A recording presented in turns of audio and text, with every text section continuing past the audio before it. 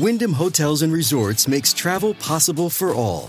Whether it's the long haulers looking for a great cup of coffee, a roomier rest for the on-a-whim road trippers, or a place to make summer memories with the whole family. No matter who you are, where you're going, or why, with 24 trusted brands to choose from like La Quinta, Days Inn, and Super 8, your Wyndham is waiting. Get the lowest price at WyndhamHotels.com. Restrictions apply. Visit website for more details. Look, Bumble knows you're exhausted by dating. All the, must not take yourself too seriously, and 6'1" since that matters, and what do I even say other than, hey? Well, that's why they're introducing an all-new Bumble, with exciting features to make compatibility easier, starting the chat better, and dating safer. They've changed, so you don't have to. Download the new Bumble now.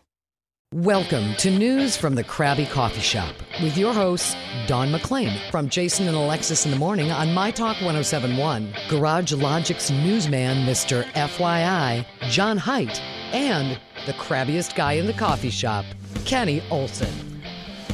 How long is this music bed? Let's just let the whole thing play out. About 45 more seconds. Because we don't have any news today from News from the Krabby Coffee Shop, and we don't have Miss McClain, who's working on at My Talk today, doing some fill-in work. So the only person on the show that's really worth a damn is not here. Is that what you're telling me? It is. This is Don's show, even though I seem to talk too much.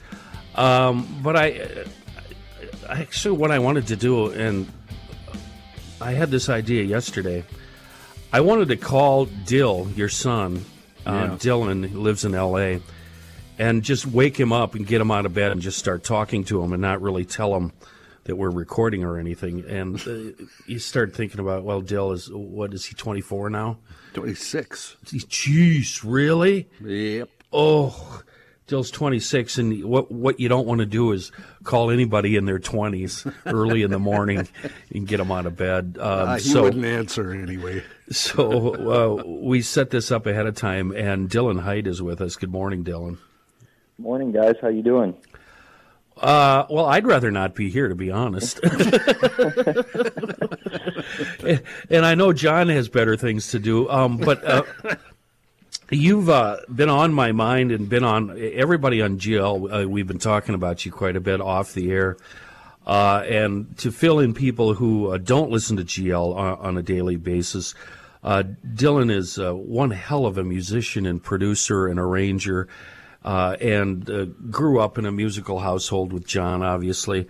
And I don't know, I suppose you were about 14 or so, Dill, when your skills surpassed your dad. Would you say that, John? Wow. When did you hear the music from Dill's room and go, holy crap, that's good? At what age was he doing that? Well, it was probably about 10 years ago when I said, boy, I either have to start practicing again or just quit.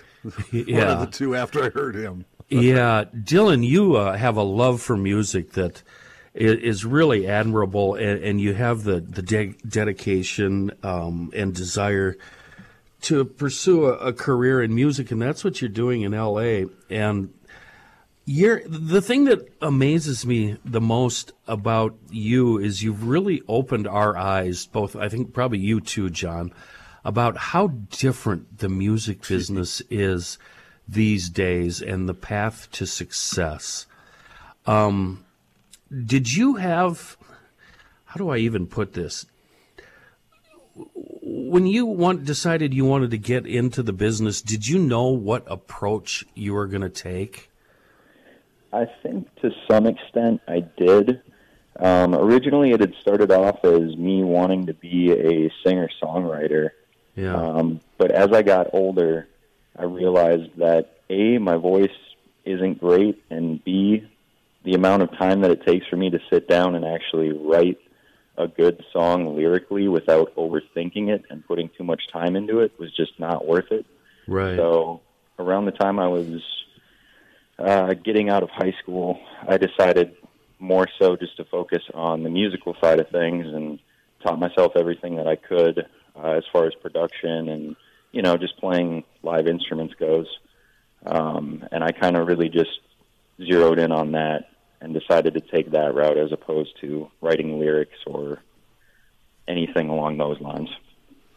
We should mention, by the way, before we get too carried away, that theme at the beginning of this show, Dylan did all that, played all the instruments and wrote that. And a lot of the stuff you hear on GL, the bumps are his bumps. He put all those together at his home studio when he was here, and then some in L.A. also. And when he just talked about that thing, it's amazing how many snippets, for lack of a better word, imaginatively wise, you can come up with. And I guess part of Kenny's question is that just a natural thing that the music, just appears out of nowhere, it seems to me. I mean, I can write some stuff, but just the number of songs that I would listen to you daily just come up with, natural. How's that work? Yeah, it's definitely a very natural process for me. I think just having such big ears for so much of my life, in part thanks to you, obviously. I've been exposed to so many different types of music that ideas will just randomly pop into my head, and nothing ever really stays within the confines of one genre, so I'm able to branch out and expand very effortlessly, I would say. Yeah. See, and the way it's changed that I referenced earlier, and maybe this was your experience too, John, when I was in high school, I was also part of a band, and I played bass. And for me, it was learning other people's songs, and that was the big deal. Coming up with a set list so you'd have enough songs to go out and get played. And as a bass player, I couldn't even really conceptualize writing a song other than doing like a basic, say, what a Chuck Berry song sounds like, sure. Or you can fake that kind of thing. And it kind of comes from doing scales. You just start practicing scales over and over and over to limber up your fingers. But Dylan, the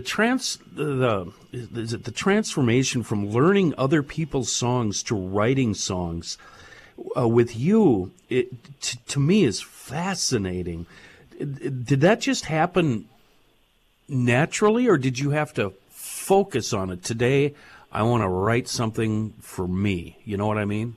Yeah, definitely. It's a little strange because in my case, I never really dove into other people's songs too much. I mean, there's a handful of songs that I love, and I wanted to know what this person was playing or how they were playing it or what they were doing in certain instances. But for the most part, I've always just let my mind wander and kind of just come up with my own riffs, and then I'll just start playing off of one riff and start layering and add another layer and another layer on top of that. Wow. Wow. I get to, I'm witness that there are songs, for instance, I've heard Paranoid by Black Sabbath a million times just from his playing it. Oh, really? Room. Yes. But I think the other thing, too, that helps, he put together this huge recording facility at home here, which we didn't have, so we couldn't, if we were going to write a song with all those instruments, we'd have had to have taken months to put together. Yeah. So, and I think with this generation, and him especially, because he was so good at editing, et cetera, he was able to start putting together what he heard in his mind. And by the way, he's got that big ears thing. He said he's got great ears. So when he hears something, I would, in an hour or two, he'll be able to play it if it's a song he wants to learn. Okay, so that's what really irritates me, because when I was a kid in high school, we're looking at songs to play, and when you really start, like for me, I started paying attention to Rush songs, because Rush was really popular. And as soon as you started hitting rewind and play, and then you try to move that to the fretboard, you realize, no, never going to be able to play this song, ever. There's no way. Not only can I not play it, I can't sing it and play it at the same time. So I've always had great respect for guys that can just pick it up by ear. That's amazing to me. And I'm guessing John's collection is, there's everything from classical to jazz to blues to awful Beatles songs to awful Hall and Oates, and really good Steely Dan. That had to be really helpful. Absolutely, yeah. Like going back to what I was saying earlier about the big ears thing, I think I just grew up around so many different types of music and hearing so many different types of music around the house, like on a daily basis, that it really opened my mind and my ears at a young age to a lot of different sounds and styles and where you could take a song outside of the traditional sense of songwriting, if that makes sense. Yeah. How are your chops on the keyboard? Can you play a piano? I can. It's not my favorite thing in the world to do, but I can definitely get around a keyboard or a piano if I need to. The guitar is still your main instrument. Definitely. Guitar, bass, more so as of late, drums as well. How do you hear, and you also do a lot of hip-hop stuff, and the fellow you work with, Dylan Reese, is, I really love, and I don't know how to categorize him. I hate to, how do you categorize Dylan? Instead of me trying, what would you consider his genre? For the most part, R&B, definitely strong influences of that, late 90s, mid-2000s neo-soul sound. Yeah. And then, of course, some hip-hop and some rap sprinkled in the mix as well. Flavored in. Definitely. Yeah. How do you guys hear that? I don't understand where those concepts come from. I think, for the most part, and this developed over, us beginning to work together and me kind of figuring out where his influences were coming from. Right. He's a huge neo-soul fan, artists like D'Angelo, Jamiroquai, Sure. Everybody from that era. So it really took me a while to figure out how to craft and create songs inspired by those artists and artists along those lines. But it was definitely a process to get the sound to where it's at now. One other thing, too, since you're talking about the process and that kind of thing, I, again, was witness. We talk about him having good ears and being a really good musician, but he worked, and I'm sure he still does, but when he lived here, tirelessly at everything. I would hear him go over guitar parts for 45 minutes that he wanted to either perfect or maybe to learn off a record or write himself. Mm-hmm. A lot of musicians, including me, get really lazy when they practice, and he does not. His work ethic is incredible. So I'm sure part of learning Dylan Reese's stuff, or where his mind was at anyway, was just delving into everything that was going on and not letting it slide. Just, again, amazing work ethic is the point I'm trying to make here as a musician. Yeah, that is amazing. Have you ever encountered an artist you wanted to learn his stuff? Did you ever have the Geddy Lee problem that I did, where you've just said, nope, not today, Satan? I have, definitely a few times.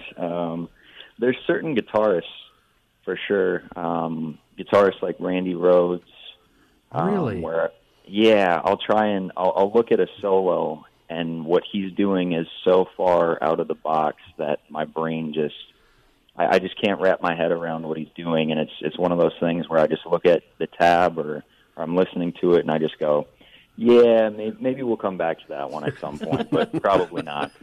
It's so funny you brought up Randy Rhoads because I was seriously depressed. I was a kid when in this band when that plane crash happened, and that was a big time bummer. And we always thought he was amazing, but what did we know? We were a bunch of teenagers into Ozzy. Yeah, definitely.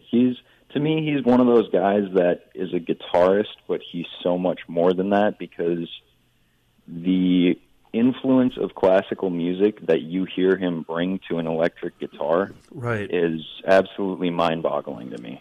Yeah. Because those two things, especially the style of music that he was playing, just don't feel like they should go hand in hand as well as they do when you hear him playing them together. Yeah. Undefinable as a player, I always thought. You liked him too, huh, John? I did. I mean, I'm not a huge metal guy. No. But it's the thing with me is his style was so, like Dylan said, off the charts compared to other guys. You couldn't sit and say, What about who are these really fast guys? Steve Vai, is he one of them? He's one of the fast guys, right? And there's a few other guys that are really, really fast. And to me, they lack emotion. And I don't know if that's the right thing to say, but they seem like they're fast for fast's sake. Yeah. What are your thoughts there, Dill? I totally agree with that statement. There's definitely a great number of guitar players that can play fast, and technically they're incredibly talented, but to me, some of it just loses that human emotion aspect of guitar playing, which is why I love playing guitar. Right. I want to connect with whoever's listening to me when I'm playing, and I think through that speed, sometimes you just lose that human feeling. It's almost like a robot or a computer, Yeah. And sometimes it's not musical, and not to pick on Steve Vai, but you see him on stage and he's got a great personality, but I don't always see that coming through in his guitar playing. He's a funny guy. I don't mean to rip him. I don't want to. I know exactly what you're saying. Yeah. Where do you see your? I hate this question, but I really want to know what your motives are and what you want to end up doing. Is this leading to something, and what is it?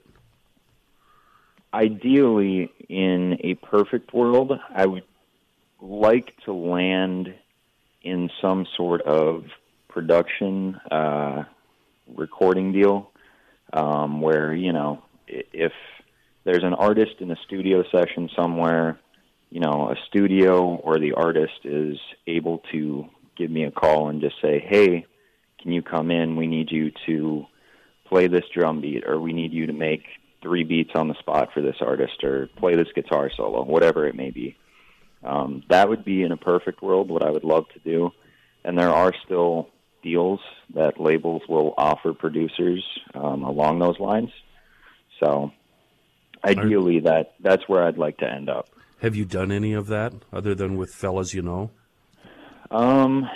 Not with any real major label artists. Definitely some indie artists, but nothing with major label artists yet. House musician, what do you feel? Would you like to be one of the Swampers? Like you know what I mean? To me, the guys that worked, they were the Muscle Shoals guys, right? The Swampers. To me, those guys are absolutely amazing. That they played on so many hits, so many songs, so many records, and went home to their house and wife and kid every night. That to me is just amazing. Would that appeal to you? Just show up at LA Sound every day or whatever the studio is now? Yeah, 100%. That would be the ideal scenario again. Unfortunately, that's a generation ago, Kenny. Yeah. The studio musician, studio guitarist, 70s, 80s, a little bit into the 90s, that was the deal. Now that doesn't really exist in that form. Unless a good way, and Dylan and I have talked about this, obviously. If you had a chance in a perfect world, you'd love to have your own little studio too, correct? Definitely, and produce people from your studio, help them musically, et cetera, et cetera. Of course. Because the studio musician idea is kind of gone. Even though I've heard Dylan do guitar solos for people who send their music to him. Yeah. In that way, it's still done. But the Swampers, something like that, it doesn't exist anymore, unfortunately. Or the LA scene, which is where a lot of my favorite guitarists. When I was Dylan's age, I wanted to be a studio guitarist. I wanted to be Larry Carlton, Jeff Baxter. Those guys, they got hired, showed up in the studio, played their part, went home, like you said. So the situation I'm thinking about is Steely and Dan. Oh, yeah. And the way they created music, those two guys, to me, was absolutely amazing. They would have 4 different guitar players come in, lay down a solo, and send them home, and then later pick one. Yeah. And that always seemed really cool to me. The classic story is Peg, the solo on Peg. Like they had 9 different guys play it, and all big shot studio guitarists from that era. Just didn't like it. Just, I don't like this, I don't like that, I don't like that. Finally, and found one guy to play it. It wasn't because they were bad. They were all amazing, I'm sure, right? Yeah, just not what they were looking for. And is that the song, John, where it's the solo is just basically one string, kind of really it's simple and basic, or am I thinking of a different solo? It's a pretty sophisticated solo. Oh, Jay Graydon ended up playing it. Although the story is that Walter Becker always had a saying. He would tell people because Steely Dan had this reputation, come play fancy, and Walter Becker would walk up and whisper in their ear, "Just play the blues." Oh. And so Jay Graydon said that's what Becker told him. He said so that's how he entered in his mind the thing, but it's much more than a blues solo. It's a great solo. Dale, would you agree it's a pretty cool, sophisticated solo? Absolutely, yeah. I just listened to that song last night at 1:30 in the morning. I couldn't sleep. I was listening to music all night. And a sidebar, and I thought about this last night. Dylan, are we still calling Steely Dan Steely Dan? Oh, here we go. Here we go. Of course. We are? Okay. Even though there's only one guy up there that... Here we go. I mean, we are. It's not the same, and it's one of those deals where I don't know that I ever need to see him in concert again, but there's still Steely Dan in my heart. Okay. All right. I'll acquiesce. You guys are right. So you say I saw a tweet of yours a couple of days ago where you were kind of ruminating and upset with yourself because you hadn't produced any new songs as of late. You were kind of uninspired, and I would call it writer's block. Do you have a method to get out of that, or do you just set the guitar, all the instruments down, and spend a few days away from it? How do you turn that around? What I try and do is just completely remove myself from any musical thought, because I know if I continue to try and force myself to write something, everything that I write, I'm going to hate. Right. I mean, forcing it just doesn't work. I mean, for some people it might, but for me, it doesn't work at all. So I'll set the guitar down, I'll set the bass down, I won't try and make any beats, nothing like that, and just try and do some stuff outside of music that might or might not influence me musically. That's... Let me give you a scenario then. Okay, you get an MP3 in the mail, or not in the mail, email, from a guy who's heard of you, and he says, I need a solo. I need a 45-second solo over this part, and I need it by 8 a.m. tomorrow. And it's 6 o'clock tonight. He needs it by 8 a.m. tomorrow. How is that going to work out for you? You going to be able to do that? Yeah, in situations like that, I think it's a lot easier for me to create, as weird as that sounds. No, I understand it completely. That's why I asked. It's easier for me to take someone else's idea and add to it or further it than it is for me to try and write something from scratch if I'm just not feeling inspired. Yeah, I completely understand that. My writing these days is strictly ad copy, and I've been doing it my whole life, and it should be easy. But there are times when I can't come up with the first thing I want to say. And I'll end up calling the client, and they'll say three words, and I'll think, oh, hang up, I got it, that's it. And I've also found if, like, Reavers tells me, we start at noon, and Reavers tells me at 10 to 12, oh, by the way, you have to do this client today, and I've got nothing. I always write better under pressure. I can turn my headphones down, not listen to those idiots, and come up with something in 2 minutes, whereas if I had all day, I couldn't do it. You know what I mean? That 100%. Pressure. Yeah. Yeah, the pressure definitely adds some fuel to the fire, too. Yeah. Well, why don't you just start like Rook and say, hey, it's spring? See, that's what I'm trying not to do, John. He'll never listen to this, right? He won't know. No, he won't. He won't. See, it's trying to get away from those cliches and still be clever. So do you ever, on days like that where you've got nothing, your head is empty, do you ever just sit down and play other people's stuff? Just noodle? You ever just relax on the couch with a guitar and watch a game and noodle? Yeah, definitely. I think that actually may be the one instance of doing something musical when I'm feeling uninspired that kind of helps to remove me from that writer's block. If I just throw on, I don't know, we'll say the Allman Brothers or the Grateful Dead, for example, and just like noodle around some of their songs. Definitely helps me get a little more inspired. I'm so glad you brought up the Allman. The Allman Brothers. You just triggered something.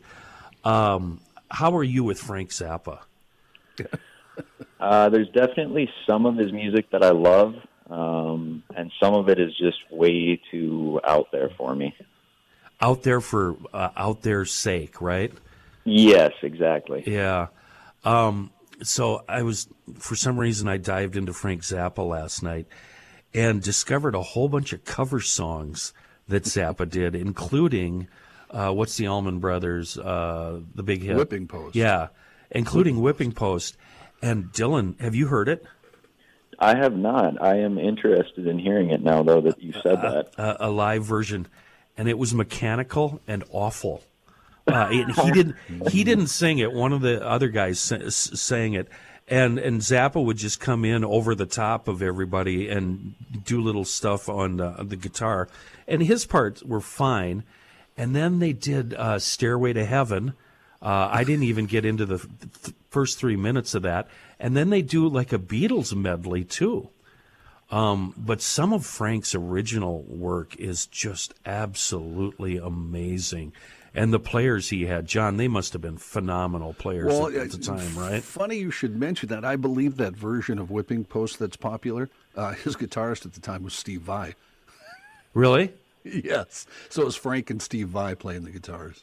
The guy who I could be wrong, but I think that's the guy that was singing it was on the keyboards, and he wasn't wearing a shirt, and it made me very uncomfortable. But when you listen to his other music, the musicians and the lyrics and stuff, really interesting cat. Really interesting. So jazz-wise, who are you into jazz-wise? Who do you like there in the jazz field? Oh, man, jazz-wise? That should be a band, jazz-wise. That is a great band name. Jazz-wise, yeah. Might have to steal that. No, jazz-wise, a lot of legends, Miles Davis, Coltrane, Chet Baker. I'm also into a lot of the more out there, like acid jazz kind of stuff, artists like Sun Ra. Okay, that's right where I was going, Dill. You read my mind. What are your thoughts on Sun Ra? I love them. I really? Absolutely love. Yeah, I remember discovering, and I can't remember the name of the album right now, but there's an album, I can see the cover in my head, that I found in high school, and it was so different to the traditional jazz that I had heard up to that point in my life, and I just fell in love with the sound immediately. Really? Mm-hmm. It seems like, to me, I was in a high school band, marching band, and before the teacher walks in, everybody's warming up and making noise and doing their own thing. That's Sun Ra to me. Yeah.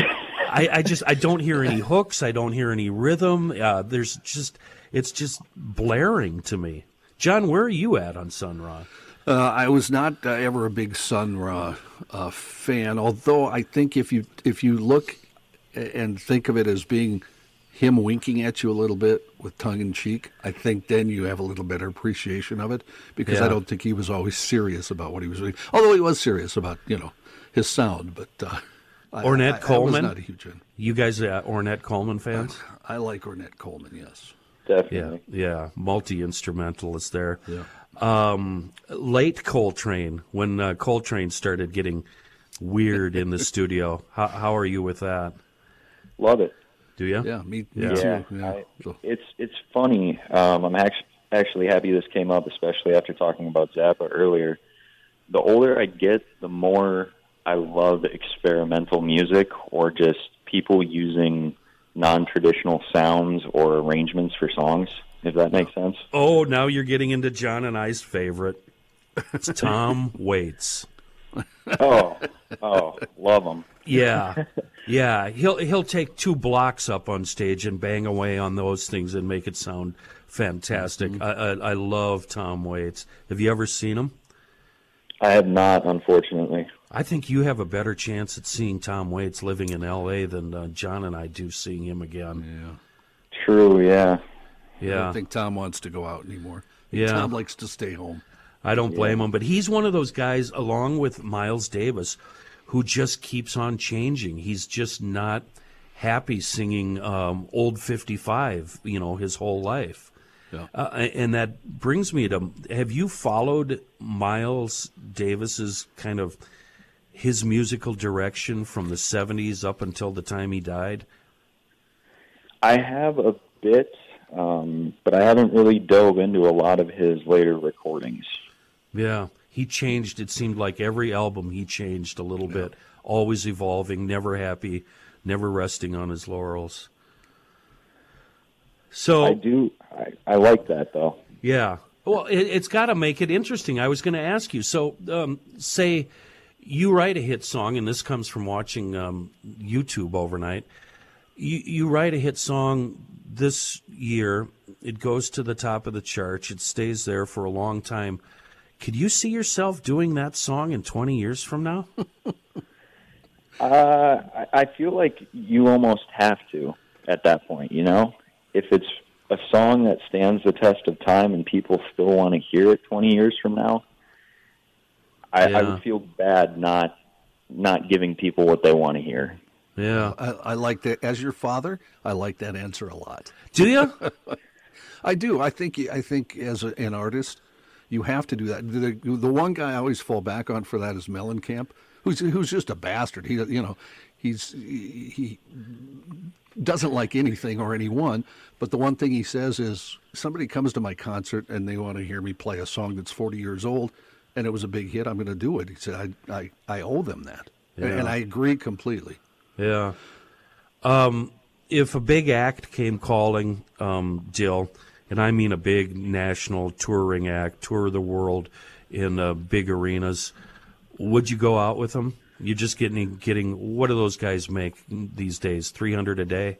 I don't $300 a day? I honestly don't know what touring musicians and backup bands make.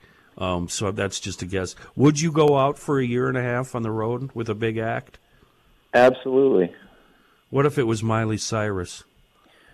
Yeah, I mean, yeah. In that situation, I think I would still say yes, because I know musically I'm still going to have fun doing whatever I'm doing. If I'm playing guitar, I'm still, going to have a lot of fun with it. Lizzo. Yeah, I mean, she's from the Twin Cities, Got to support the hometown.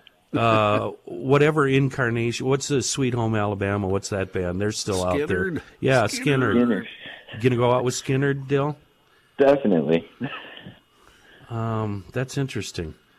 So happiness, how do I put this? Your happiness isn't important to you? You think you could be happy playing Skynyrd songs 4 nights out of the week? I should mention he loves Skynyrd as much as I do, so he'd probably be very happy. Really? Let me pick somebody else. I don't mean to answer for you, Dill. But 38 Special, Loverboy. Let me throw some of those names out there. Loverboy, we're going to go ahead and pass on. Good, thank you. I think we could do that one. Yeah. What are your future plans, sir? What do you got on your schedule for the next 30 days?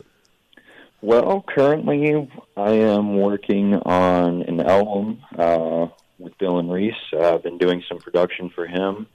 Other than that, I'm in the process of taking care of a bunch of studio work that I've been putting off for far too long, playing bass lines, guitar solos, drum parts on different records for some independent artists. I recently got together with a band that I grew up listening to, actually, by the name of Academy.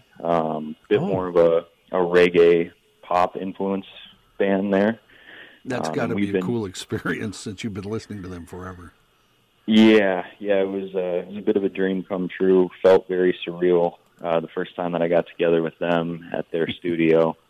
But yeah, we've been working. You didn't fanboy, did you, like Reavers? Absolutely not. You were there that day, right? You learned a valuable lesson. Dill was I was going to introduce him to Loris, and basically Reavers pushed Dill out of the way. Okay, good. Yeah. That was a good life lesson that day, Dill. That was. Never act like Reavers when Gary Loris walks in the room. Exactly. So you're actually going to work with him. That's got to be fun, man. Yeah, very, very surreal experience. It started off as us just trading some messages back and forth on Instagram, and once they realized that I was in LA, they said, let's get together and see what we can do. And I ended up going to their studio. I brought, maybe 15 beats with me that I had already had made at some point, and they ended up taking 11 of the 15 from me. Wow, nice. Yeah, and that so all those will be hit records, and Dad can retire soon. Well, ideally. Speaking of that, Dill, don't be surprised if your mom and dad show up in your doorstep. I've been turning the screws to those guys every day. I ask John, "Why are you still living here? Do you see that picture Dill posted from the ballpark? Do you see that picture Dill with the skateboard down at the beach? What are you still doing here?" Hey, you're not wrong. You got to be crazy to stick around for that winter. Oh man, it was so brutal this year. Dylan loves winter. He's lying. maybe not. Not so much. Well, is there anything else? Anything you need to get off your chest? You need to loan $100 from Pops before we let you go? Last week. Not that I can think of off the top of my head, no. Well, good luck. Oh, one more thing. This thing you do for both the Krabby Coffee Shop and GL, where you provide us with music and opens and close and bumpers and stuff, is that a gig? Could that be? And I guess the real question is production music. Is there any money in just creating production music for radio stations, stuff, music beds that you hear under commercials and stuff like that? Is that ever crossed your mind? It has, and I do have a few friends that make a good living with what they're called is sync placements. When it comes to television or film or whatever else, there's definitely good money in it. It's just really hard to get your foot in the door. Okay, does that include actually doing movies where you sit down with raw video and create the music that runs underneath? Yeah, yep, same kind of deal. That's more on the sound design side of things, but more or less the same deal. That would be fascinating. That would be that's got to be fun. But you have to produce. This isn't something you can sit around and dream about all day long. They're going to give you 30, 40 minutes of raw footage. You've got to send that out the next day with music under it, right? Absolutely. That could be interesting. Interesting gig. Fun. Yeah. Yeah. Anything else, John? I got nothing. Really? I talk to him, 3 times a week. All right. Any advice to youngsters, people younger than you in high school that want to get into the business besides practice 9-10 hours a day? We didn't cover that at all. I wanted to mention that. Guys like you that have made it and that are still working at it, practice literally 8 to 10 hours a day every day, correct? Correct, yeah. Yeah. Most days I'm practicing at least, if I have the time, 5 to 6 hours minimum, whether it's on guitar or going from guitar to bass, guitar to drums, guitar to hip-hop production, whatever it may be. Yeah, wow. Witness to that, I can tell you, yes, he did that here all the time. Yeah. 8 hours a day would not be unusual. John, isn't it amazing how it's changed since we were kids? For us, it was get in a band, practice, try to get gigs. Hopefully, an A&R Weasel will see you. Have 4 or 5 originals. Try to get a demo tape out. It's nothing like that anymore. Completely the opposite, pretty much. Well, we're all very proud of you, Dill, and wish you continued success. Keep working at it. Thank you very much. All right. That was... Talk to you later, bud. Talk to you later, guys. Thanks for having me on today. All right, Dylan. Well, I hope that was enjoyable. Those were all things, John, basically that I would have asked Dylan, like, say, if he had showed up at the state fair to play with us. You know what I mean? This is all stuff that I would just ask him sitting around. I know. But I can't just call him and say, "Hey, Dill, it's Kenny. I got a million questions for you." A few questions. Yeah. You busy? Folks, DKMags.com, they have a permit to carry class coming up at the Metro Gun Club. That's up in Blaine. This class coming up pretty soon, actually, May 15th. That's next Monday from 2:30 to 6:30 p.m. For more information, get in on this class. You can log on to DKMags.com. Get that phone number and then ring them up and make sure your name is on the list. Meanwhile, if you're already a firearm owner and you're looking to add to your collection, I hope you've been to DK Mags. You'll absolutely love the shop if you haven't. They're on Old 8 up in New Brighton. A wonderful staff. They're very, wasn't going to say gentle, but they're not pricks, okay? That's just what I wanted to say. Well then, it's right to the point. I couldn't come up with the right words. They're kind, nice. Yeah, they're all of that, but more importantly, they're not pricks. It's a wonderful staff. They have a great selection, fair prices. You're going to find firearms, ammo, magazines, parts, and accessories, everything you need to find. And if you're in the Monticello area, be sure to slip into Monticello Pawn and Gun. There you'll find all the firearms related stuff too, but you're going to see electronics, tools, and all sorts of crazy items.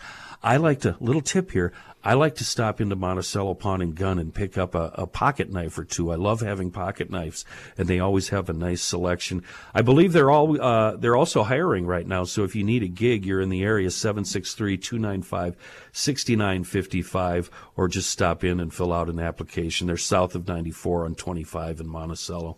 Well, that was fun, John. We got a few minutes, right? Yeah. I just got a question. I want to keep it on a musical scale, if you don't mind. Please. No pun intended. Last week, Ross presented us with the Naomi Judd thing, and he said, "I wonder if there's any artists who have ever died that affected you." Then you just brought up the Randy Rhoads thing when you were younger. I was too embarrassed to bring it up because I didn't realize that Randy Rhoads still had the respect that he does. Oh, in the guitar world, he's extremely, extremely, still well loved. Yeah. Have there been artists, and I don't mean to put you on the spot here, who you would, believe it or not, the first one was Elvis. And it was Elvis because my mom was so into Elvis when I was a little kid. And the first singles that I started listening to, and literally on a plastic play school record thing, were Elvis singles. And then she had some Beatles albums, Rolling Stone albums, Honky Chateau, Elton John. So it was Elvis and Kurt Cobain. And I got to tell you, when Kurt died, I was really PO'd. And I was on the air, and I said some really bad things about Kurt because I was so upset. Yeah. And I didn't understand what he had been going through, and I didn't understand what I do now about suicide. So that really affected me. What about you? Well, the first one Elvis to me was a big deal, but I don't think it affected me emotionally. That was my first bulletin on radio, by the way, that I ever got to do. Really? That's how old I am. Yes, his death. John Lennon. That death, obviously, just because it was so shocking and weird. Yeah, I remember that one. I actually remember right where I was, John, when I heard the announcement on the radio. I know right where I was. Weird. I was bowling at the Midway Lanes in Mandan, North Dakota. A band called Champ was playing. Two of those people now live in Minneapolis and play in the area. And I let them know because they were good buddies of mine. Dean Weiser, who has the Dean Weiser Band in the Twin Cities, was the drummer. And we still talk about that every time we get together. But anyway, I guess musician deaths always kind of affect me in a weird way just because, if it's somebody I like, I'm sad or whatever, but not horribly. But there was one, and I'll tell you why. It was a cumulative thing.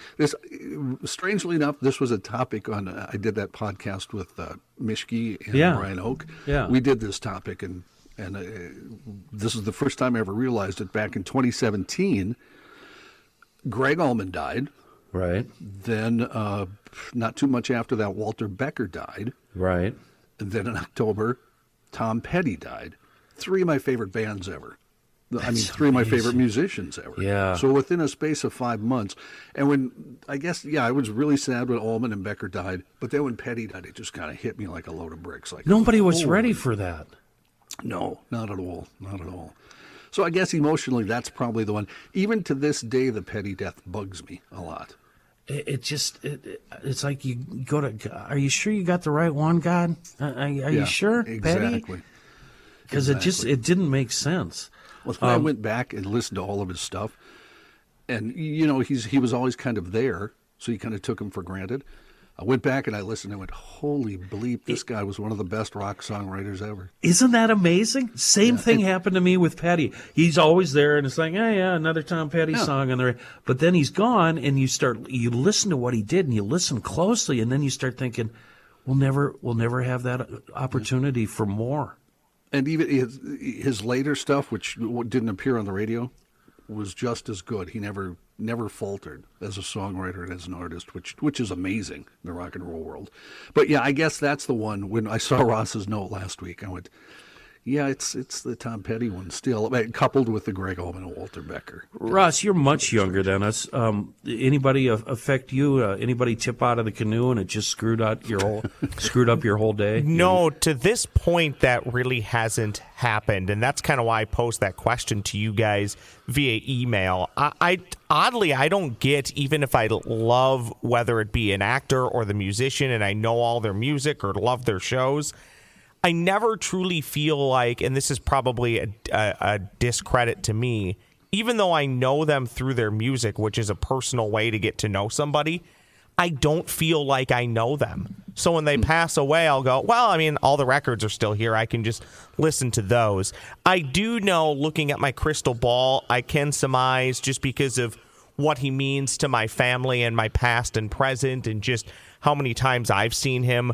I do know in 45 years when Paul McCartney tips out of the canoe, that one will affect me. And you know me, I'm a big Green Day guy, so when any of those 3 or now 4 pass away, hopefully 80 years from now, those will probably affect me a little bit. But no, I've often thought that I'm weird because I don't get emotional about these things, and that's why I posed the question. Trust me, something's going to come along in your life, and it's going to trigger something, and it'll affect you more than it should. Because I was cold like that for a long time, Ross. The man that couldn't cry, and then something happened, and you hear about people having mental breakdowns.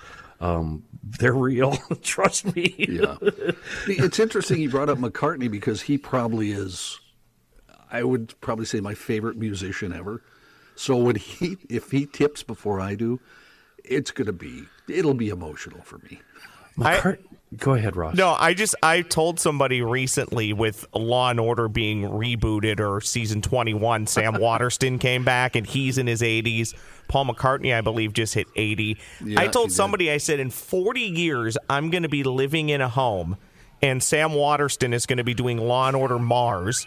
And Paul McCartney at 120 will still be selling out stadiums. Yeah, nothing seems to get to them. Yeah. John McCartney is one of those guys where I've been listening to Beatles songs my whole life and never tried to play really any of them. No. And I got this Hofner Beatle bass, They call them the Beatle bass. Sure. And so I started noodling around with it, and I thought, oh, you know what? I've got a brilliant idea. I'm going to learn a Beatles song. And you download the tabs and everything, and you look at it and go, huh, really? Yeah. And then you listen to it and you follow along and you go, nah, I'm not learning this song. I got no shot. Parts, he is one of the most amazing bass players to ever walk the planet. And I would agree. And if you don't listen closely, you don't realize that because it doesn't stand out. Yeah. Also, fine guitarist, drummer, and piano player. He didn't start life as a bass player, did he? No, he was a guitar player. Yeah. It was a necessity. The Beatles needed a bass player. Yeah. And isn't it funny? He went from the lightest bass guitar there is to the heaviest. You ever strap on a Rickenbacker bass? Rickenbacker, It's like carrying around a big cement block. They're really heavy. He should be in the Rock and Roll Hall of Fame 3 different times. For the Beatles, for Paul McCartney, and for Paul McCartney and Wings. He should have 3 different inductions. I love how in the early Wings songs, he used kind of the same formula that they used in some of the Beatles songs. And John, we've talked about this off the air, where the Beatles, they'll have 3 songs within one song. Yeah. And you find that a lot in those early Wings songs. Who was Denny Lane? Denny Lane? Yeah, Denny Lane, great guitar player. Yeah. Yep. All right. Well, I've got nothing. John, you done? I'm good. I'm done. Bring up the music, Ross. Dylan did this too. Next week, John 7 seconds. John and I will be gone next week, and Dawn McLean is going to do the show all by herself. Thanks Have for fun, listening Dawn. to News from the Krabby Coffee Shop. New episodes drop every week wherever you get your podcasts.